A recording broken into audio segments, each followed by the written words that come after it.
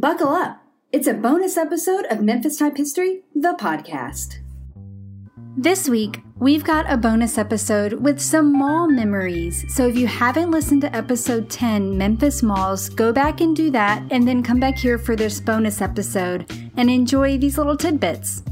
If you'd like your Memphis memory to be played on the podcast, go to memphistypehistory.com and click the button to leave us a voicemail on SpeakPipe. You get 90 seconds to tell us your memory, and hey, you know what? If you get cut off, call us back as many times as you need to. That's SpeakPipe over at memphistypehistory.com, or you can go straight to speakpipe.com/memphistypehistory. And now on to the memories.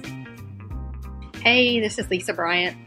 My home, my birthplace is Memphis, Tennessee. I live in Little Rock, Arkansas now, and Raleigh Springs was my home mall. And when I was growing up, I hung out there a whole lot and actually rode an elephant when I was a little girl in the concourse of Raleigh Springs Mall. It's pretty cool. Thanks. Bye.